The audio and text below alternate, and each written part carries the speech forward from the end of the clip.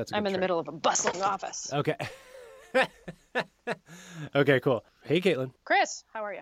Good, good. Exciting to see Venus in a final and Federer win. Although happy for Moogs. Happy for Moogs. I was really pleased that she pulled it together, especially after her sort of shaky year post French Open last year. I'm a huge fan of her game, and I think she's kind of the future. And I liked the way that she handled that French Open getting booed out by the crowd business, where she kind of shook her finger at them and got both emotional and tough in the press conference afterward. Yep. So she's cool. She contains multitudes, and I think she's interesting. And she can wear the hell out of a Alexander McQueen dress. So, you know, bananas, huh? Total. Do you think there's kind of like a mental block about winning your second major? Like, do you feel like, because there are a lot of people that have just won one, I feel like. And and it kind of makes sense. I feel like it's meaningful. Yeah, I feel like when Stan won the second, I was like, all right. Like, maybe it's just like not their place in history, but just their place in my personal history, which doesn't mean much, but it seems like it means something. Well, I feel like you can do anything once and you can just bottle some kind of magic for a 2-week period and be like, what happened? I just won my first Grand Slam. But then everyone asking you questions and you get treated like a contender, actually. And then it's not only meeting expectations, but figuring out what combination of events that's probably not replicable combined to let you do it the first time. So I feel like the second one seems to be a major thing. Yeah, and I think if there's a chance that the draw could open up for you once, but the chance that the draw opening up for you twice is like a lot smaller, right? So you can get through it, I mean, sort of like Federer did, without having to play any of the big guys once in a while, but not usually. This Wimbledon final on the women's side was great for half of a match, and the men's was great for none of the match. Yeah, I was as happy as anybody else to see Fed win it, but it was I actually felt bad for Cilic. He played great. I was expecting a match. I thought he actually could beat Fed. I think so. Which he has in the past. It was a downer. I mean, speaking of only winning one major, like you realize how hard it is to win majors because he played so well. And yeah, I think it would have been a tight match no matter what. And I think even at the start of the tournament, Federer talked about how well Cilic was playing. And I think some of the comparisons between him and Del Potro are fair. They're like a little obvious. But it is trouble beating huge guys who can hit down on the ball, you know? Yeah, for sure, especially on grass, especially who have enormous serves. One thing that we have to keep in mind is Federer did not have to play Nadal or Murray or Djokovic. Right? Yep. Berdych is not. But he owns him. Nobody. Yeah, he owns him. But yeah, Federer, that's a one-sided sort of affair usually. Although Berdych played well enough to push that to 4, for sure. He played very well, I thought. Yeah, he played great for Berdych. But he's also, sort of a perennial semifinalist. I know he's made all final, but I love him, though. I kind of like his mechanical. He kind of looks like a cyborg to me in all of the ways. I feel like if they were going to cast a tennis player to be the robot in Aliens, like they did Michael Fassbender, he's the Michael Fassbender of the tour. What about like a really good-natured Drago? I feel like that's also who he is. That's kind of more Robin Soderling to me. Maybe it's because they're both Swedish. I don't know. All right. Speaking of, Robin Soderling is back and he's coaching juniors. Did you know that? I did not know that. Great to have him back. He was like a goofy, fun guy. Yeah. I don't know if anybody has ever called him a goofy, fun guy before. He's like a dour, not fun guy, I think. Really? Okay. But I could be wrong. Maybe I've seen one fun interview, and also I think fair to cut him some slack given how horrible the end of his career was. Like how many good years were taken away from him, you know? Yeah, for sure. And at his peak, he beat Nadal on clay and Federer on grass. In and of itself, unbelievable. And weird, he's weird coaching forehand, these two which we young, love. Yeah. super weird forehand, kind of like a swinging door. Yep. All right. Yeah, it's great. Yeah, I really liked him. So he's back. He has his own company of balls, Robin Soderling balls, and strings, and I think grips. But he's also coaching these two young Ethiopian kids, the Imer brothers, Michael and Ilias, and they're like, cool. Junior U.S. Open finalists. They're really good. I saw them play actually last summer at the U.S. Open, and they're cool and Ethiopian, Swedish, good dressers. They have interesting game. I'm super pumped for them. They're kind of Gen next. Right. I had one thought about Federer, even though there's not much to say about the match. Do you think he is the best non-serve and volleyer in a long, long time? Like I don't even know what that means. I mean, I think he is a serve and volleyer. I think the game just didn't cooperate. Right. Does that make sense? Yeah, but I mean, he's not like Patrick Rafter, amazing volleyer, right? Like uniquely talented. But Federer, he looks so like calm and Swiss when he's at net. Like his backhand's gone like a little Hollywood recently, but he looks like so it's so What clinical. does that mean? So clinical. Well, I mean, he just hits his backhand a hell of a lot harder. Like really steps into it, and it's almost not a weakness anymore. It's definitely not a weakness. I like that you call it Gone Hollywood. Yeah, I actually think. I mean, there was like a pretty great comparison of Federer at the start of his career and how the percentage of serve and volley points he played, because he was playing the Sampras's and the Pat Rafters, and now the percentage of serve and volley points he plays, because it was sort of resurfaced when he started working with Edberg, who was going to theoretically get him to come in more. Yeah. And like he played a ton of serve and volley points when he started on the tour. So I actually feel like, yes, I take your larger point, which is that he looks incredible up there. But I do sort of contest the idea that he is not a serve and volleyer, because I think he is at heart, and I think he would be had the game sort of stayed the way it was when he came up in like the early 2000s, you know? Because like also, P.S. I would love that. I would love it, because I think that that's the best kind of way to play tennis. Yeah, totally. Okay, I guess the best is someone who's not an exclusive serve and volleyer, right? I mean, I feel like there's a distinction to be made between him and Rafter. Also, Edberg, maybe the weirdest forehand of all time. Super weird forehand. Yeah. Super. In the conversation for, like, I would say Gulbis somehow. Gulbis, I knew you were going to bring him up. Yeah, he looks like a gull wing. It's amazing. It's like full T. It's horrible, but it works way better than Edberg's. Like, I think extra points from Edberg because it was a train wreck on the court. I feel like Gulbis is like the Karate Kid. Yeah. Wax on, wax off. It's Right. cool. It's cool. Ugly, though. Yeah. Yeah. If we're honest. Sure. Agreed. But still good. Better than boring. Better than boring. Nothing is worse than boring. Okay, so while we're still on Wimbledon, I have to issue a correction, because not only do I have to issue a correction, I feel like I have to apologize for my tone, because when we were talking about Venus, you made the, turns out, correct point that she was, at the time we spoke, the only Wimbledon winner left in the draw. And I was like, whoa, don't forget Victoria Azarenka, who's won Wimbledon twice. And a woman named Nicole Desplat on Twitter was like, you got to fact check. That's not true. She also said, I love your podcast, which is like a great way to criticize me. Like, Sure. Thank you. But yes, now I'll hit her your criticism. Azarenka has not won Wimbledon. That was so dumb of me. Of course, she's won 2 Australians. And not only that, but I was like, Chris, how could you possibly sleep on Victoria Azarenka, the 2-time Wimbledon winner, which none of that was true. Right. Maybe I just wanted her to win Wimbledon. And I think she probably should at some point, given the fact that she's like more of an all-quarter, certainly than other women who've won it, more than Venus, more than Muguruza, although I was pumped to see Muguruza coming into the net. Yeah. You know? Yep. Well, you realize like when you see Muguruza like get into the net, you realize like, oh, these are like incredible athletes. Where it's like if they apply themselves to literally anything, they're going to get really good at it.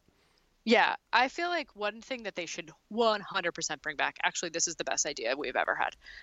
We should advocate that like NBC bring back Battle of the Network Stars. Okay. Did you ever see that? Yeah, sure. It'd be like Farrah Fawcett does the hurdle. You know, the guy from Three's Company does the pole vault and stuff. I feel like we should bring that back with tennis players. Don't you think that'd be they would never do it because they would get super injured. But I feel like it could be like a kind of off-year Olympics. Right. Like who would be your like? Can you think of who you would match with what sport? I feel like somebody who's like kind of small and wiry, you would want doing some of those kind of like jumping and tactile sports like fencing. I bet Nishikori would be a really good fencer because he's like fast on his feet and he's got good hands. Yeah. Whereas like Cilic or some of the taller dudes like Del Potro, maybe you'd want them doing pole vault or the one that you have to high jump over. Uh-huh. You know what I mean? Sure. Because they're kind of like noodly. Right. Tomas Berdych, because he kind of is hot and looks like a sturdy cyborg, I feel like he would do something very equestrian or swimming. Because he looks like a horse, kind of? Yeah. Yeah, totally. He does. Right. Yeah. He's like a really mobile oak tree out there. Yeah. Right. Yes. I think I have a suggestion, which is Gilles Simon doing darts. Every shot he hits he replicates the same stroke no matter where the ball is every single time. So I feel like Gilles Simon darts. Kill it at darts. Yeah. Okay. Well, I'm glad we sorted that out. Battle of the Network Stars, Redux, right. ATP, WTA. Well, and also just getting back to the Azarenka thing, like I could have stood my ground a little more to be fair, but I was like, in the moment, I was like, hang on, wait, have I totally misremembered Kvitova? Because I was like, she's definitely won it twice. Yeah. So yes. Fair enough. Well, thank you. But sure. No, I will not be so... I'll definitely be wrong again, but I'll try not to be so smarmy about it. I feel like that's one thing I can control. Yeah, I'd really appreciate Yes, you're welcome. Okay. One more piece of feedback we got, actually. This is from Dan, who wrote me a very lovely note, a former college player who now lives in the Midwest, who said that he was super intrigued to hear about Mary Pierce and what she's up to. And he recognized that I was not in a position to start a conversation with her because I feel like, she's just there chatting in the box. I'm not going to talk with, if anybody has not heard the last episode, I sat next to Mary Pierce watching Alizé Cornet play, and she bopped me on the head accidentally, and then we exchanged pleasantries. But other than that, I just listened to her talk to the French Tennis Federation in both French and then her assistant in English, and was super cool and super smart and very tall, and she does broadcasting for Eurosport, but she also has a pretty interesting backstory. So should we revisit that maybe at some point later on in the summer? Yeah, let's do a deeper dive on Mary Pierce on a week where whatever hardcore tournament is up gets kind of boring. Yeah, I mean, and that's kind of bound to happen. Sure. Just to sort of wayfind, let's sort of take stock of where we are. We're a little more than halfway through the tennis season, and I think given the, first hard courts, then clay, then grass, now we're going back to hard. The hard really hasn't started yet. There's some sort of remnant grass and clay tournaments going on this week in Bastad and Gstaad, which are not the same place. They're in two different countries, as it turns out. And there's a grass court tournament up in Newport in Rhode Island. But essentially, the hard court season really, really starts in another week. And then it's going to be DC, Cincinnati, Toronto, Montreal. There's a couple other ones sort of scattered around that are smaller, like Connecticut Open and in New Haven, and then obviously it culminates in America and the U.S. Open, which is the very last week in August. So we have this big chunk of U.S./North American tennis coming up, but right now it's a little bit quiet, and we're kind of taking stock and then pivoting towards the hardcourt season. How do you feel about the hardcourt season? I kind of don't like it, if I'm honest, even though it affords me the easiest way to see tennis because it's so close. I like it. It just gets a little repetitive. I kind of I can't stay locked in. I guess I stay locked into the Canadian ones for no good reason other than I've just had a chance to watch them a lot. And Miami, that's up there. That's always a strong tournament, right? But yeah, outside that, I don't get into it as much. I think I will this time. I think it'll be interesting. It'll add some variety because I don't think Federer in any way is going to play all of them, or maybe even most of them. He'll play enough to stay sharp. And if Nadal wins a tournament or two, it'll be interesting because they'll go into the U.S. Open as prohibitive favorites to make the final, right? Which is bananas. And it's also, bananas. They, obviously Nadal dominated clay, Federer obviously dominated grass, and then the last time they met on hard, it was anybody's match, really, which was the final of the Australian Open. Yeah. Totally. So, yeah, I mean, I think that's actually going to be pretty climactic if they both go through and stay, healthy for the tournament. And then on the women's side, I feel again, it's anybody's game. Yeah, totally. In a good way. I actually totally like what's happening at the top of the WTA. I feel Karolina Pliskova, since the last time we talked, has supplanted Angelique Kerber as the number one. Pliskova has not won a Grand Slam, but she's had a ton of really good results. Beat Serena last year at the US Open. She's a huge Czech with pretty interesting tattoos on her legs and arms, which I like. Sure. Generally. But then she's also, joined by Kvitova, who could do something great. Azarenka, as we talked about, Garbiñe, Muguruza now, who's, Ostapenko. There's a bunch of really interesting women in the top 10 who I think are all really good and capable of winning, including Venus Williams, frankly, who's made now 2 Grand Slam finals this year, which is bananas because she's older than me. Yep, that's amazing. That must feel good, though. I mean, I'm 2 years older than you, so I think she's in the middle there. But that's amazing. Yeah. Yeah. No, it's just hats off to her. She played an incredible tournament. She was, for my money, ahead of the game in that final against Muguruza. Obviously had 2 set points in the first set. That set was amazing. Super high quality tennis. They were neck and neck. Anybody could have won it. They were both playing really smart and all court. And then I think Venus just kind of hit a wall, and the second set was, a blowout. But for that first set, for that first hour, it was awesome. It was the best set of either final. Yeah. By about a mile, Yeah. And so to me, Venus. And Venus didn't play a bad match against Serena in the Australian. Mid-30s is no longer mandatory retirement, but it is getting up there for sure. Right. And I mean, it's still pretty close to retirement for all but the aliens that are at the top of the game, right? Yeah. Anybody who's not basically Roger Federer, which, now that we've given an assessment and a preview of what has come and what is to come, can we talk about something bananas that's totally unrelated? Sure, go on. Boris Becker, actually, his Wimbledon run, watching it with my dad was one of the most seminal moments of my young tennis viewing. And it's because my dad is German and he was really into the Germans and Boris Becker's tongue and the inside out backhand volleys and the diving. Loved Boris Becker, actually. Yep. In spite of a lot. So, there's a whole lot out there, but yeah, super duper uniquely fun to watch. Yep. So he's coached Djokovic. Now he's off the Djokovic team. They've kind of had some like pretty interesting back and forth. I mean, Djokovic is like a consummate professional, so he's never saying anything. But Boris Becker's like, yeah, Djokovic doesn't practice enough. I wish him the best. Blah, blah, blah. Kind of like tweeting shade at him. The other thing that has kept Boris in the headlines is that he's broke. I don't want to kick a man when he's down for sure, but he's broke in the most interesting way ever. You go on. Gambling, certainly lifestyle. But that now also he invested in Nigerian oil firms. I know.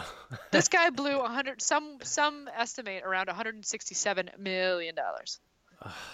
God, it's heartbreaking. It's heartbreaking when you hear about that. I mean, it's just like it's so much money, so much effort. This guy had, I think, a hip replacement or hip replacements from how he played.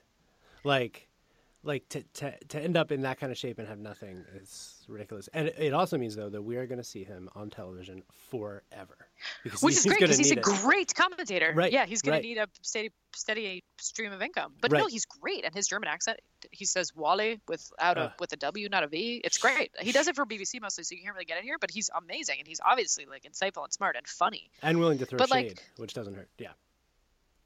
I mean, this guy like impregnated cocktail waitresses. I believe there was a flight attendant. He's just like, I mean, I loved your reaction when we were talking about the latest explanation for Boris Becker's bankruptcy due to Nigerian oil speculation, which was what a life. This guy has lived deeply and sometimes dumbly, but definitely deeply through his whole life. We already knew he's broke. At least at this point, it's getting entertaining. You know what I mean? Right. Sure. Right. He didn't like start a bunch of restaurants that went under, or maybe he did that too, or trust the wrong guy with his money. Although maybe that happened too. Like the big thing was like all in cliche scammed.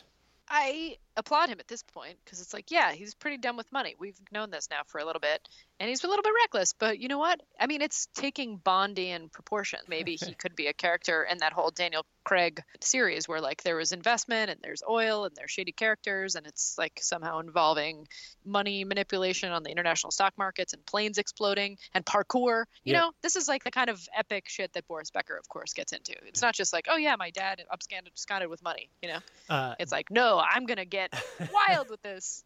Well, and spread it around and like you lose it to a Nigerian prince email scam. Like what? Totally. Also, listeners should know how often Caitlin brings up James Bond, like super regularly off mic. It's embarrassing. It's embarrassing. Well, maybe we should end. If Boris Becker is like the sort of, I don't want to say he's unwitting, but if he's like on the villainous side of a James Bond movie, but like kind of the financier side, who gets ultimately, taken for a ride by someone more villainous. Like, how would you flesh out the rest of that cast?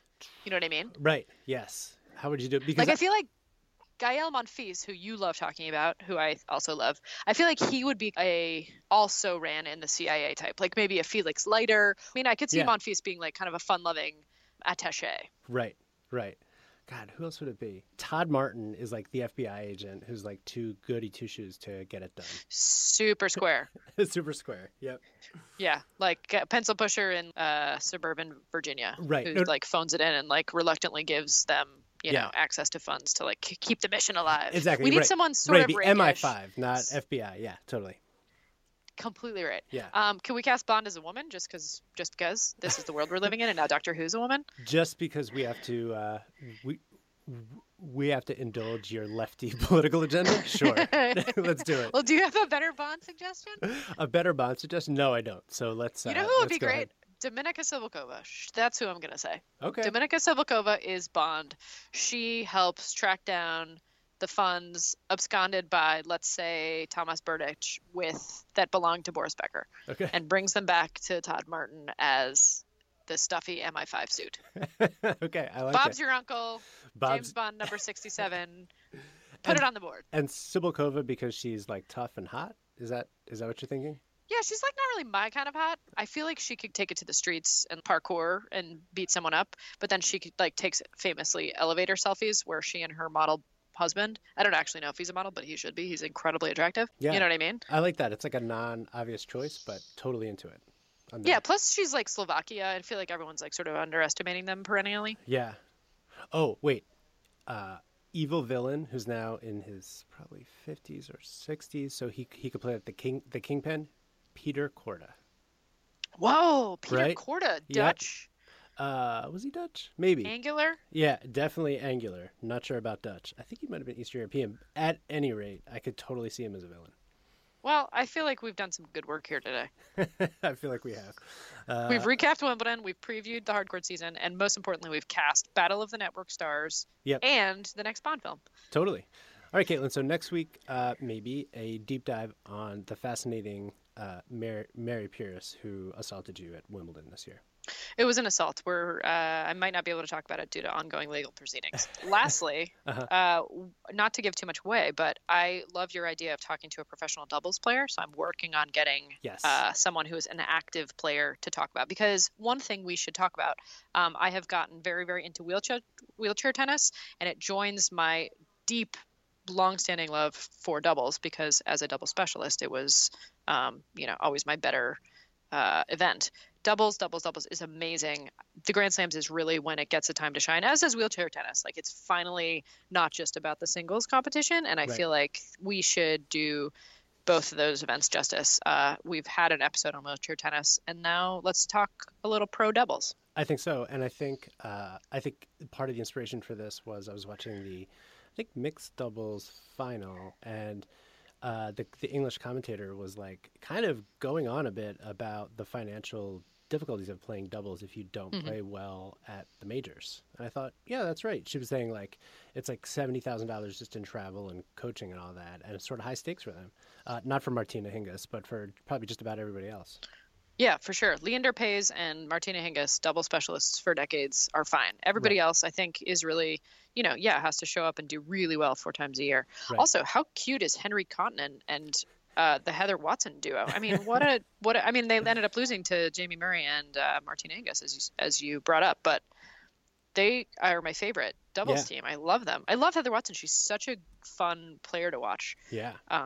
She's a little erratic, but she really launches herself into her shots in a way that I love. Yeah. And Cotton just looks like a really cute Ken doll. So win-win. All right, Caitlin. Have a good week.